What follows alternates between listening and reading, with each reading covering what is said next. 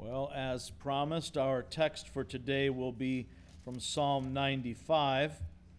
So if you kept Psalm 100 marked in your Bibles, piece of cake for you to find it.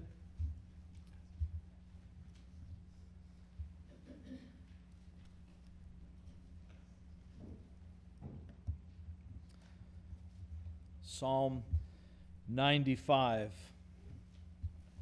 The psalmist writes, "Come, let us sing for joy to the Lord. Let us shout aloud to the rock of our salvation.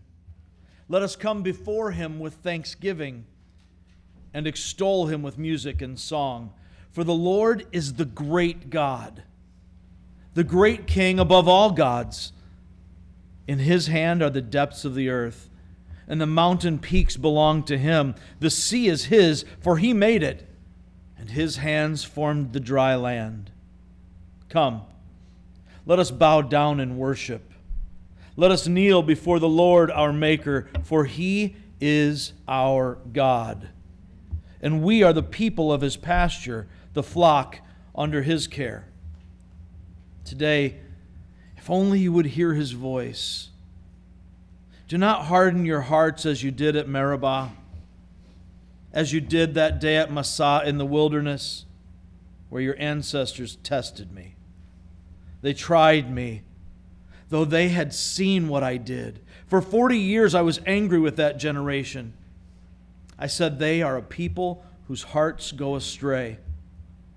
They have not known my ways.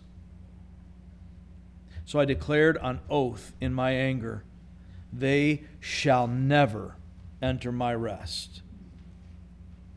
Father, as we look into your word today, we want to do so with thanksgiving.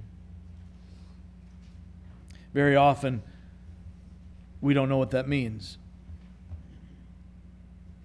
I pray that by your Spirit, Lord, you would teach us what it means to offer true thanksgiving to you. Lord, not only in this moment, but when we leave this place, may we be changed. We pray this in the name of your Son, by your Spirit, and for your glory. Amen. On September 16th, 1620, the Mayflower embarked on a voyage to a new world with 102 passengers, 102 pilgrims, seeking to worship the Lord freely and to protect their children from the smothering influences of the culture around them. Barely half of them survived to celebrate what we generally recognize as the first Thanksgiving. There were actually nearly twice as many Wampanoag natives there as there were English Puritans. According to any normal standard by which we generally judge the good life today, these pilgrims seemed to have more to complain about than to celebrate. They had suffered through privation and disease, harsh weather. Everything had gone wrong. And finally, a year later, they had a successful harvest, and yet the graves were still fresh with their loved ones. After the successful harvest of 1621, they gathered joyfully to acknowledge the great providence of God and to celebrate his goodness. There are only two accounts of this Thanksgiving, this celebration together. They didn't call it Thanksgiving at that point. Edward Winslow's account, Edward Winslow, by the way, is an ancestor of Brad Clark. I just found out that William Brewster is an ancestor of Lynn Warner. By the way, we got to talk about William Brewster. That's pretty cool. That's pretty awesome. So, Edward Winslow's account of that celebration reads like this: "Our harvest being gotten in, our governor sent 4 men on fowling, so that we might, after a special manner, rejoice together, after we had gathered the fruits of our labors. They four in one day killed as much fowl as with a little help beside, served the company almost a week. At which time, amongst other recreations, we exercised our arms, many of the Indians coming amongst us. And amongst the rest, their greatest king Massasoit, with some 90 men, whom for 3 days we entertained and feasted. And they went out and killed 5 deer, which they brought to the plantation and bestowed on our governor and upon the captain and others. And although it be not always so plentiful as it was at this time with us, yet by the goodness of God, we are so far from want that we often wish you partakers of our plenty. In the midst of all the harshness, all the disappointment, the plans not going the way they thought, landing in a place that was not even where they were authorized to start their colony, they turned their attention upward. It reminds me of our memory verse for today. It's 1 Thessalonians 5:18. Give thanks in all circumstances, for this is God's will for you in Christ Jesus. That brings us to our core reality as we look at this in Psalm 95. That core reality is this: true thanksgiving is rooted in the person of God more than the gifts of God. True thanksgiving is rooted in the person of God more than the gifts of God. Let's jump right into it. Notice this: hearts sensitive to God overflow with joyful thanksgiving. Hearts sensitive to God overflow with joyful thanksgiving. Take a look at how the psalmist presents this psalm. Look at the beginning and the end and how he couches this for us. Verses 1 and 2 start out with the call to joyful, exuberant praise, loud praise, giving thanks in song to the Lord. He says, "Come, let us sing for joy to the Lord. Let us shout aloud to the rock of our salvation. Let us come before him with thanksgiving and extol him with music and song." There is an exuberant joy there, isn't there? This is not a description of a passive acknowledgement that God is good. It's not even just a God is good all the time and all the time God is good. This is an overflowing, shouting, singing, stomping, dancing, clapping kind of praise. And these were the Puritans that were in this Thanksgiving celebration. We get this idea of what the Puritans were like, but they were living Psalm 95. They were living in gratitude to God through feasting and shooting off their guns as they exercised their arms, having games and feasting and dancing and celebration. Might maybe change your picture of what the Puritan pilgrims were like. Now look at the back end of this psalm. Look at what he says in verses 10 and 11.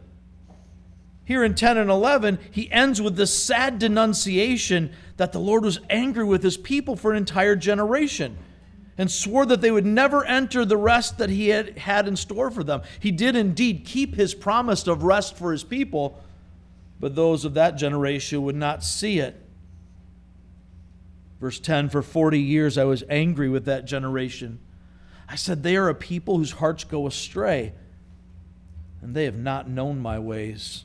So I declared on oath." Now you got to understand, when God declares on oath, this is a serious thing. God takes oaths very seriously, and God himself never lies, cannot lie, has no need for oaths. He wants to emphasize this. He declared on oath, "They shall never enter my rest." Now, it might help us to be able to grasp this idea if we understand what's happening in the Psalms. We often associate the Psalms with King David, right? And we tend to view them only through that lens, through his life. Or perhaps more often, we kind of see the Psalms as a fairly random collection of prayers and poetry to be picked through as one-off inspirational readings. But in reality, they were written over generations by several different authors in a variety of different circumstances. Perhaps the most significant key to understanding the Psalms, and therefore understanding this psalm, is to recognize that this hymn book of Israel, regardless of when they were written, was compiled, it was put together after their return from exile in Babylon. When they returned to Jerusalem, this is when the Psalms are compiled. Taken together, the book of Psalms tells a story. It's the story of God's people journeying from God's blessing through God's judgment to God's redemption. In the Psalms, in the Psalms, we see God's king leading God's people to sing God's praise. Now, the book of Psalms is divided into 5 books, 5 sections. If you're familiar with modern hymn books at all, if you've ever spent any time looking at a hymn book, they're divided up in a similar way. You might find, you might find in a hymn book a section on God's providence, another on Christ's incarnation, another on His passion and resurrection, His return, and so on. These sections of the Psalms, these 5 books, each carry the congregation through part of the story. That's how the book of Psalms is laid out, kind of like we might recognize a hymn book today. Now, Psalm 95 comes toward the end of book 4 as God's people are preparing to receive God's promised restoration. Understand, He hasn't delivered them yet. They're still exiled in Babylon, but they've heard His promise, and they're beginning to understand His grace. Their praise is still anticipating what God will do as they remember what God has done in the past. His past providence is the witness to His great faithfulness and steadfast love. As they lift their eyes beyond their circumstances to see the reality of God, they're learning to worship Him for who He is, not merely for what He gives them or does not give. They're beginning to return to a worship rooted in God Himself and not just in what they can get from God. Through the darkness of God's rejection and the bright hope of His redemption, they are learning that those who know and love the Lord rejoice with persevering gratitude. Hearts sensitive to God overflow with joyful thanksgiving. Now, this psalm, Psalm 95, is basically laid out in 3 parts. First, we see the call to joyful thanksgiving. Then we see in the middle section the basis for joyful thanksgiving. And at the end, which is the longest section, interestingly, we see the opposite of joyful thanksgiving. Look at the psalm again. Come, let us sing for joy to the Lord. Then jump down to verse 3. For because the Lord is the great God. And he goes on to give these reasons. Then we jump down to this latter part of verse 7 through the rest. Today, if only you would hear His voice. Don't harden your hearts as you did, because those who did were not able to enter God's rest. Notice these things as we work through this. When our hearts are sensitive to God, There are 4 things that we see here. I'm going to go ahead and give them to you all in one shot. And then we'll come back and talk about them. First, when our hearts are sensitive to God, we are thankful that God is our defense and rescue. We're thankful that God is our defense and rescue. Secondly, when our hearts are sensitive to God, we are thankful that God is supreme and sovereign. When our hearts are sensitive to God, we are thankful that He is supreme and sovereign. Third, when our hearts are sensitive to God, we are thankful that God created and rules all things. That God created and rules all things. And when our hearts are sensitive to God, we are thankful that God has called us into special relationship to Himself. We're thankful that God has called us into special relationship to Himself. So let's walk through this. When our hearts are sensitive to God, we're thankful that God is our defense and rescue. Take a look at verses 1 and 2. We've seen them already. Let them sink in as you take this in. Come, let us sing for joy to the Lord. Let us shout aloud to the rock of our salvation. Let us come before Him with thanksgiving and extol Him with music and song. We are giving thanks and praise to our God, who is our rock, our strong place, our defense. When our enemies come against us, in Israel's case, they were literal physical enemies. For you and I, you may not have recognizable earthly temporal enemies. Maybe you do. But all of us have the enemies of the world, the flesh, and the devil conspiring to bring us down, to shipwreck our faith, to turn us away from God. Whatever the enemies are that you face, we need to understand that God is our defense. He is also our rescue, our salvation. He is the strong place of our defense, and He is our strong, sure, certain salvation.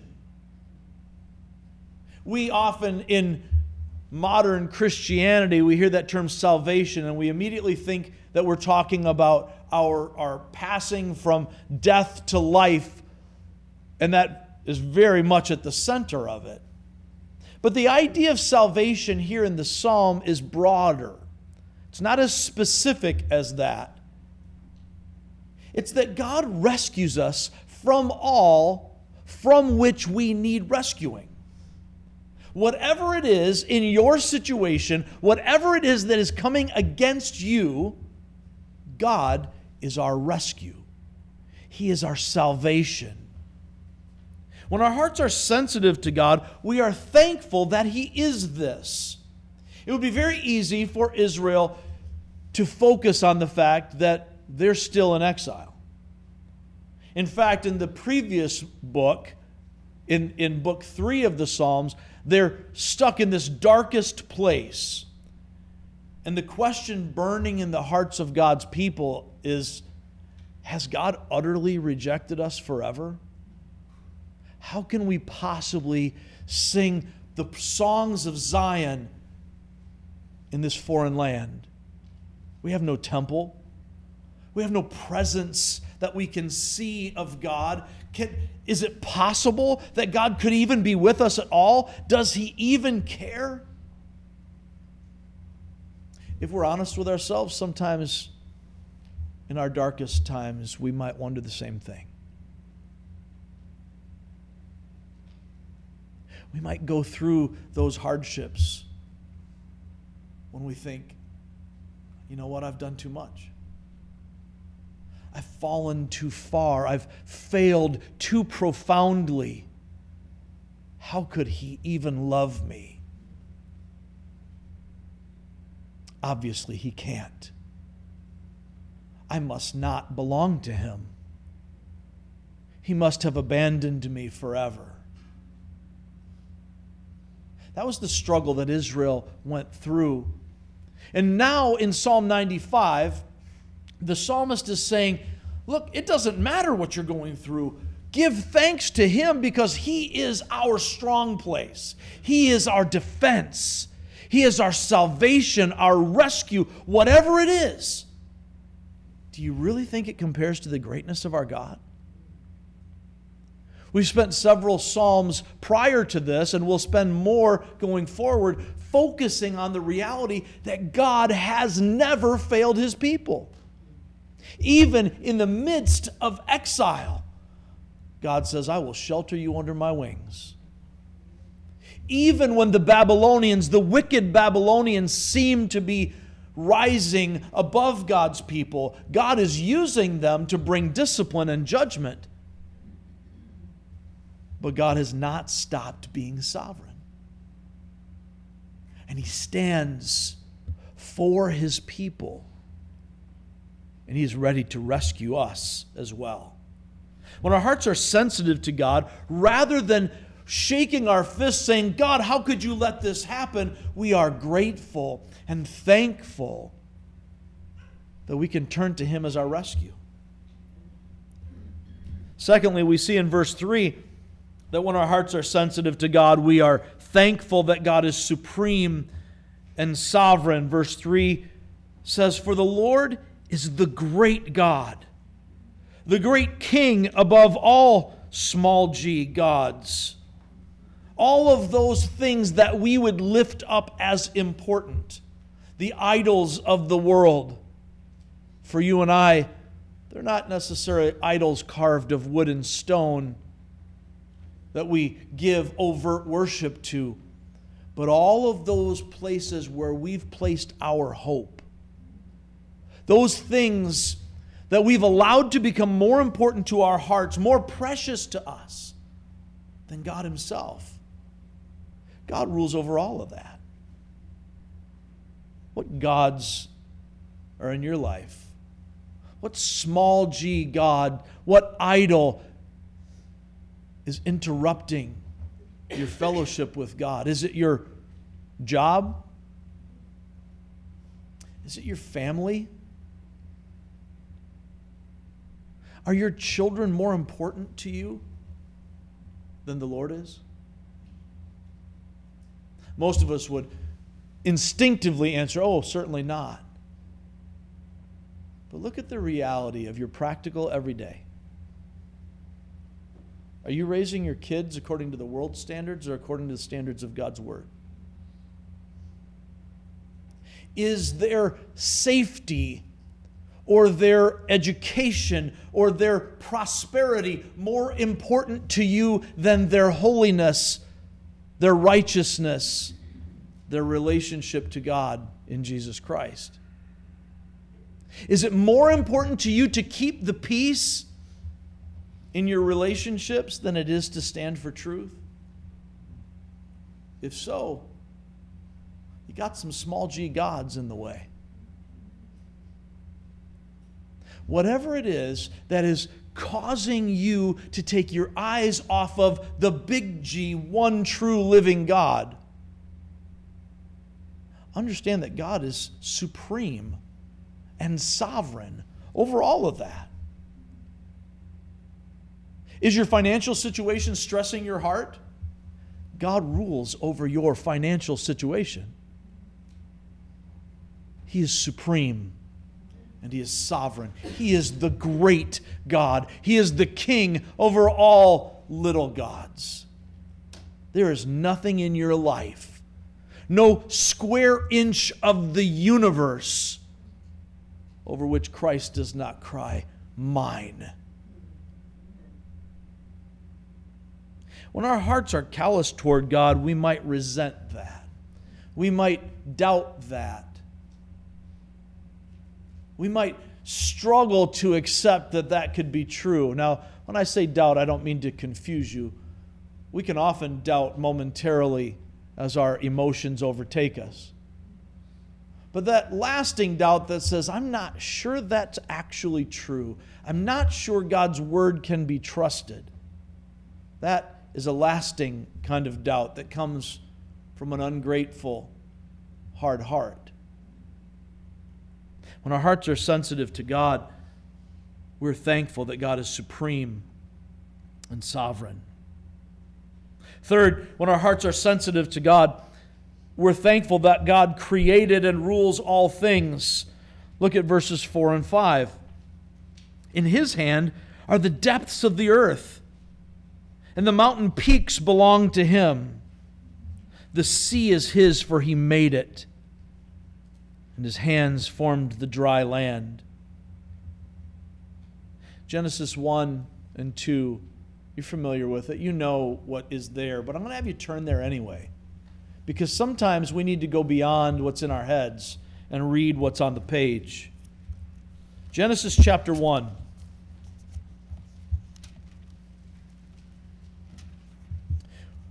We won't read all of it, but we'll read enough for you to have the gist. Beginning with verse 1. In the beginning, God created the heavens and the earth. Now the earth was formless and empty. Darkness was over the surface of the deep, and the Spirit of God was hovering over the waters. And God said, "Let there be light." And there was light. God saw that the light was good, and He separated the light from the darkness. God called the light day. The darkness He called night. There was evening. There was morning. The first day. Verse 6, and God said, "Let there be a vault between the waters to separate water from water." So God made the vault and separated the water under the vault from the water above it. And it was so. God called the vault sky. And there was evening, and there was morning the second day. And God said, "Let the water under the sky be gathered to one place, and let dry ground appear." And it was so. Verse 11, then God said, "Let the land produce vegetation, seed-bearing plants, and trees on the land that bear fruit with seed in it, according to their various kinds." And it was so. Verse 14, and God said, "Let there be lights in the vault of the sky to separate the day from the night, and let them serve as signs to mark sacred times and days and years. Let them be lights in the vault of the sky to give light on the earth." And it was so. Verse 20, and God said, "Let the water teem with living creatures, and let birds fly above the earth across the vault of the sky." So God created the creatures of the sea and every living thing with which the water teems and that moves about in it, according to their kinds, and every winged bird according to its kind. And God saw that it was so, that it was good. God blessed them and said, "Be fruitful and increase in number, and fill the water in the seas, and let the birds increase on the earth." And there was evening and there was morning, the fifth day. And God said, "Let the land produce living creatures according to their kinds, the livestock, the creatures that move along the ground, and the wild animals, each according to its kind." And it was so. Verse 26, then God said, "Let us make mankind in our image, in our likeness, so that they may rule over the fish in the sea and the birds in the sky, over the livestock and all the wild animals, and over all the creatures that move along the ground." So God created mankind in His own image. In the image of God He created them. Male and female He created them. Jump down to chapter 2, verse 1. Thus the heavens and the earth were completed in all their vast array. By the seventh day God had finished the work He had been doing. So on the seventh day He rested from all His work. Then God blessed the seventh day and made it holy, because on it He rested from all the work of creating that He had done. Look back at Psalm 95, verses 4 and 5. In His hand are the depths of the earth, and the mountain peaks belong to Him. The sea is His, for He made it, and His hands formed the dry land. In our day, the biblical account comes under much criticism and fire. is written off as mythology and unimportant to the message of the Bible, but I will contend that it is the foundation of everything else in Scripture. If we throw away the Genesis account, we can talk about details in it and so on, but when we throw away the Genesis account and we write it off as mythology, all of the Scripture comes unraveled. We must understand that the very foundation of our faith is that God is creator of all things. Therefore, the creator God, who is supreme and sovereign, is authorized and able to rule everything because he created it all. You have no significance apart from him. That's the message of the naturalist, the atheist. We're a series of essentially accidents that have happened and just kind of stumbled into who you are now. There's no great overarching purpose. There's no mission for which you were created. Life finds a way.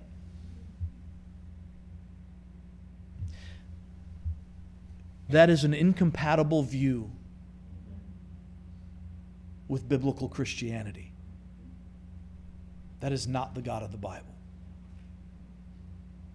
No, when we have a heart that is sensitive to God, we are thankful that he created all things, and therefore that he rules all things.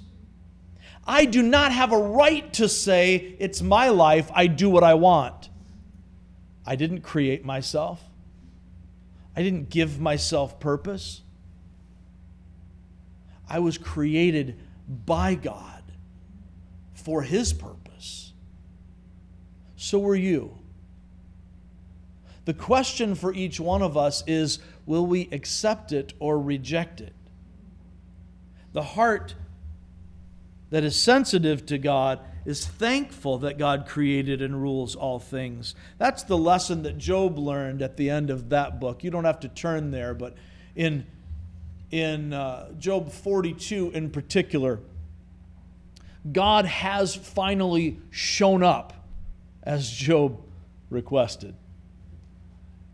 And when he did, Job wasn't really happy.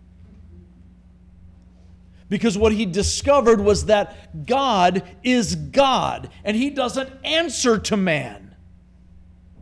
He creates all things. He rules over all things. So when God shows up, he says to Job, "Who are you again? I'm sorry, were you there when I laid the foundations of the earth? How's that exploration of the bottom of the sea going for you?" By the way, we still haven't explored the expanse of the ocean in its fullness. We know more about outer space than we do the bottom of the ocean. And that's here. That's here on earth. We don't even need a spaceship. But we can't get there. God holds it in his hands.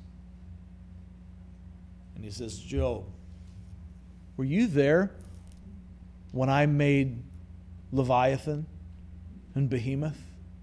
Were you there when I decided how much snow will fall? What do you know about it?" And Job's response was, I'm done. I spoke about things I didn't understand. I had heard about you with my ears. Now I've seen you for myself. And I'm just going to sit down and shut up over here, and you just be God. And I'm just going to worship you.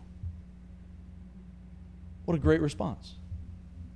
That's what a heart that's sensitive to God does. It recognizes that my super smart wisdom and my big fat mouth don't have a place before the great God who created and rules all things. And I'm thankful. And I live recognizing that the very breath in my lungs is his. I owe him everything, and he owes me nothing. Every moment that we are breathing is grace, because God's justice should have killed you while you were sleeping.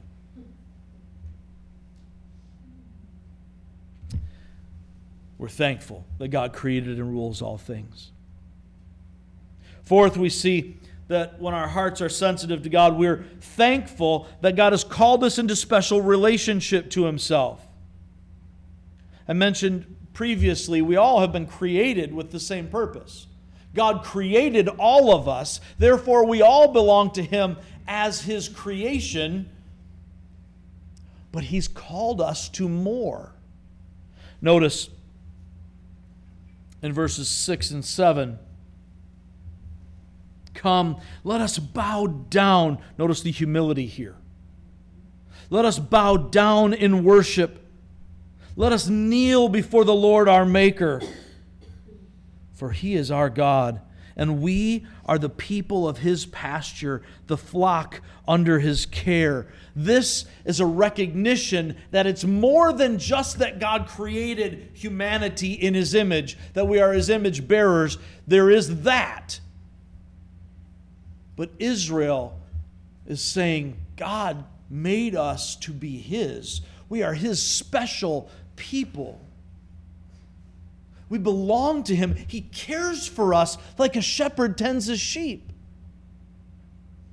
He provides for our needs. He protects us from our enemies. We lack nothing when we're in his care. Do you recognize that God has called all of us to pursue that relationship? If you exist for God's glory. But sin separates us from that relationship because sin is the opposite of that purpose. Sin is choosing my way instead of God's way. Living for my glory, for my pleasure, rather than living for God's glory and his pleasure. When I do what I think is right, according to my wisdom, my sense of justice, and I want to get my way. And when God blesses me, that's good. And when God chooses to take away, then that must be bad because it's against my way. That's the essence of sin. And that keeps us from the special relationship God has called us to. Israel's an illustration of that for us. All of us were created with that purpose in mind, and in Genesis 3, that's shattered, and death comes into the system because of our sin. By Genesis chapter 12, God calls Abram out of the world. The world, the entire human race, stained with sin, turned against God. God reaches into this pagan land in a family of idol worshipers and says, Abram, come with me. I'm going to send you someplace. I'm not telling you where yet. Just come. And so Abraham leaves his family. He turns his back on everything that he's known, everything that is comfortable for him, the religion he grew up with, the family that is so dear to his heart and yet unresponsive to God. And he walks away from all of that as God calls him out. He says, I'm going to make a new people out of you, my special possession. And your people will bless the entire world, eventually culminating in our Savior Jesus Christ. That picture of God calling out a special people for a special relationship, and then those people turn their back on him every time things start going well. So God stirs them up with pain. Not because he hates them, but because he loves them. And he brings them back through their suffering. And it takes until book 4 of the Psalms for them to start figuring out, wait a minute, this suffering is for our good. Because we have been called to a special relationship with God. Let me just pause here to say that everything in your life is designed for that purpose. We're told in Romans 8:28 that everything works together for the good of them who love God and are called according to His purpose. But I want to point out the rest of it. Everything else, everything, is designed to bring you to that place where you choose Him. Where your heart, once stone, is softened, even broken, ready to respond to the Holy Spirit. God is doing that. If you don't know Jesus, if you maybe have been in church your whole life, but you haven't entered into this relationship, every single thing in your personal history, and I'm not exaggerating or being hyperbolic when I say everything in the history of the earth is designed to bring you to the foot of the cross. How'd you get here? Your family history. From Adam and Eve through Noah, all the way down to your history right now. All of that stacked up, the good, the bad, the indifferent, to bring you to Christ. And if you are in Christ, if you've come to that place already where you've acknowledged Him and you've knelt at the cross and said, Lord, I'm yours, save me, then you are forever His child and nothing can undo that relationship. And everything since that time is designed, orchestrated by God, engineered by Him to chip off all those hard places, to scrape and whittle and file and sand and grind off all of the sin spots until you are perfectly conformed to the image of Christ. Everything to bring you to Him, and then everything to make you like Him. It's a reality. In John chapter 1, verse 12,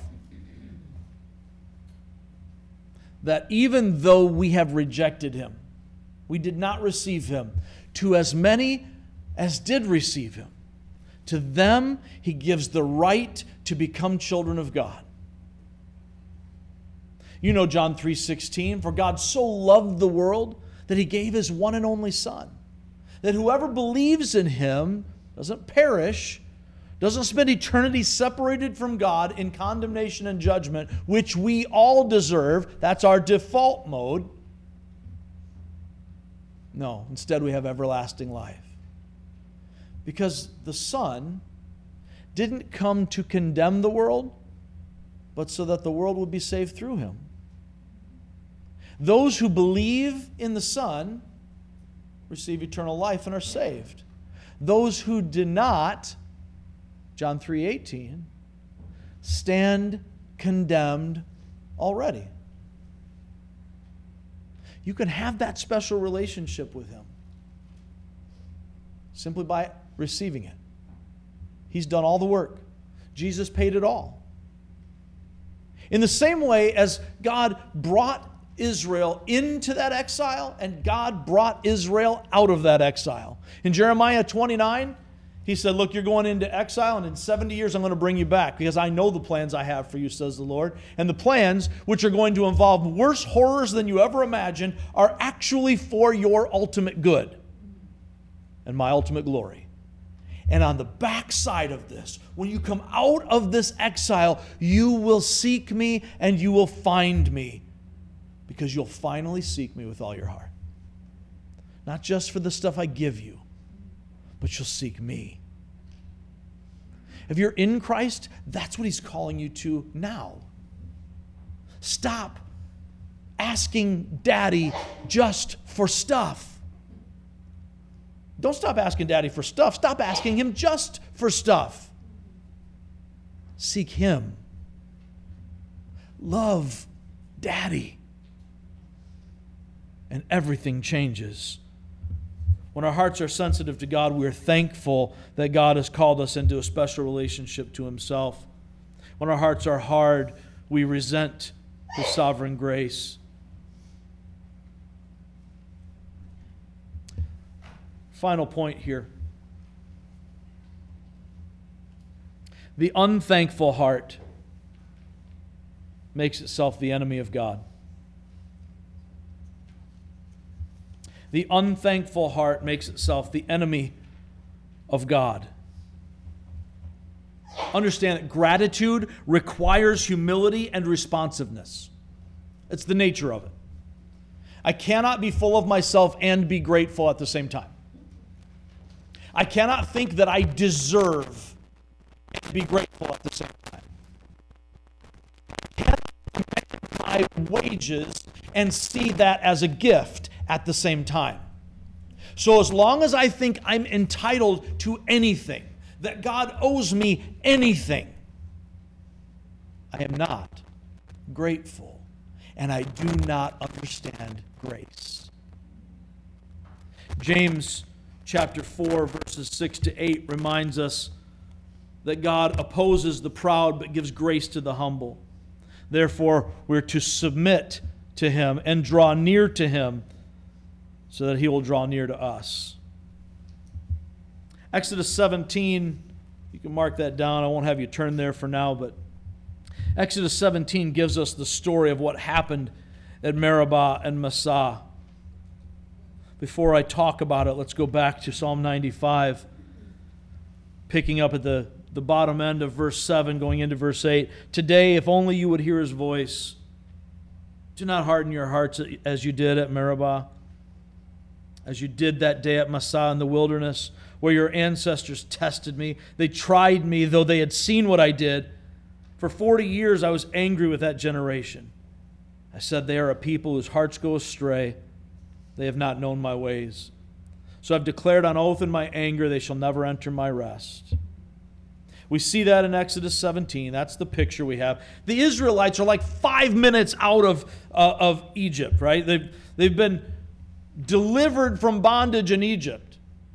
This like just happened. They're in the midst of this stuff. They've seen God break mighty Pharaoh's hard heart with the 10 plagues. They've seen God move the Egyptians to just hand over their gold and wealth to the Israelites as they're leaving. We don't talk about that miracle very often, but that's astonishing. People don't just give up stuff, right? Especially to a bunch of slaves who are the reason we just had all these hardships and plagues, but we're just going to give you our stuff. Here's my television, here's my car, just take it. It's all good. It's yours. Have it. Just leave. They've seen this. They've watched Him part the Red Sea for them and then drown the Egyptian army in that same water. They follow the pillar of fire by day and the pillar of cloud by night. Switch that. You can't see the cloud at night. But now they're thirsty. They've gotten out into the desert, out into the wilderness, and they're thirsty. And they start to grumble against God. Seriously? After all that God has done, their response to a little hardship is, what's the deal, God? Why aren't you taking care of us? Did you just bring us out here to die in the wilderness? They haven't even gotten to the part where they wander in the desert for 40 years yet. That's still coming. They're like 5 minutes removed from deliverance in Egypt. And instead of gratitude and trusting God with His demonstrated unimpeachable character and His faithfulness to them, instead, in the hardness of ingratitude and a sinful sense of entitlement, their response to God is, what have you done for me lately? We can look at them and think how pathetic that is. But don't we do the same thing? stuff gets a little bit tough, a little bit tense, a little stressful. And we give up on God being sovereign, being good. We act as if His faithfulness is limited. As the psalmist recalls God's anger with the ungratefulness of that generation, it serves as a warning to the Jews in exile and to us today. God keeps His promises and has never utterly rejected His people or rescinded His covenant.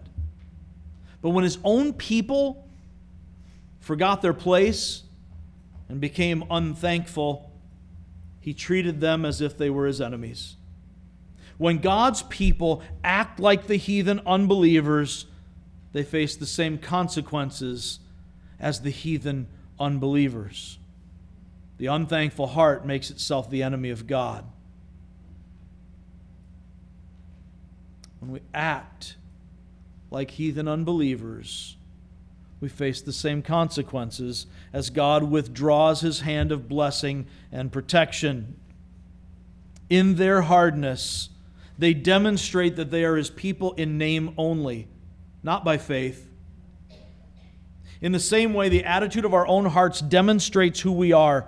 If my heart is sensitive to God, I will learn, notice there's a learning to it, I will learn to overflow with joyful thanksgiving because of who God is, regardless of my temporal circumstances. I'll be humbled by the reality that this is indeed my Father's world.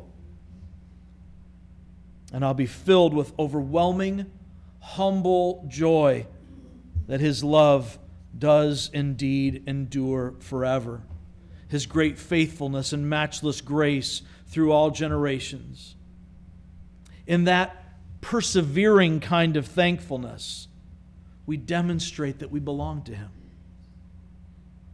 Now, we're going to hear a lot about Thanksgiving this coming week, rightly so. We may even actually give God thanks for all the blessings we've received. For some families, you may take a moment before the big feast to share things that you're thankful for, the blessings you've received this year. And I encourage that. I think that's a great practice. If you don't do it, maybe consider doing it. But what about your valley of the shadow of death? What about your exile when it feels like God is far away? These are the very things that taught God's people to return to Him in humility and gratitude. When our focus is on the person of our all-glorious Father God, when our hearts see Him as a beautiful, sweet song, when the reality of Christ is more precious to us than anything this world could ever possibly offer, then our hearts will overflow with exuberant, joyful thanksgiving, whether our circumstances are pleasant or unpleasant, no matter what. I draw your attention again to our memory verse for the week, 1 Thessalonians 5:18. Give thanks in all circumstances, for this is God's will for you in Christ Jesus. Remember this core reality. True thanksgiving is rooted in the person of God more than the gifts of God. Let's pray. Father, we thank You, not merely for all of the mighty things You have done, but Lord, we praise You because of who You are. Help us not to get overly wrapped up in our circumstances. They're real. Pain is real. The need to act is real. But all these things are temporary. Remind us that everything we deal with, good, bad, indifferent, is an opportunity for us to bring glory to You, to bring a smile to Your face as we live in grateful, faithful obedience, trusting You cherishing you, treasuring you above all things. Great is your faithfulness. We pray this in Christ's name. Amen.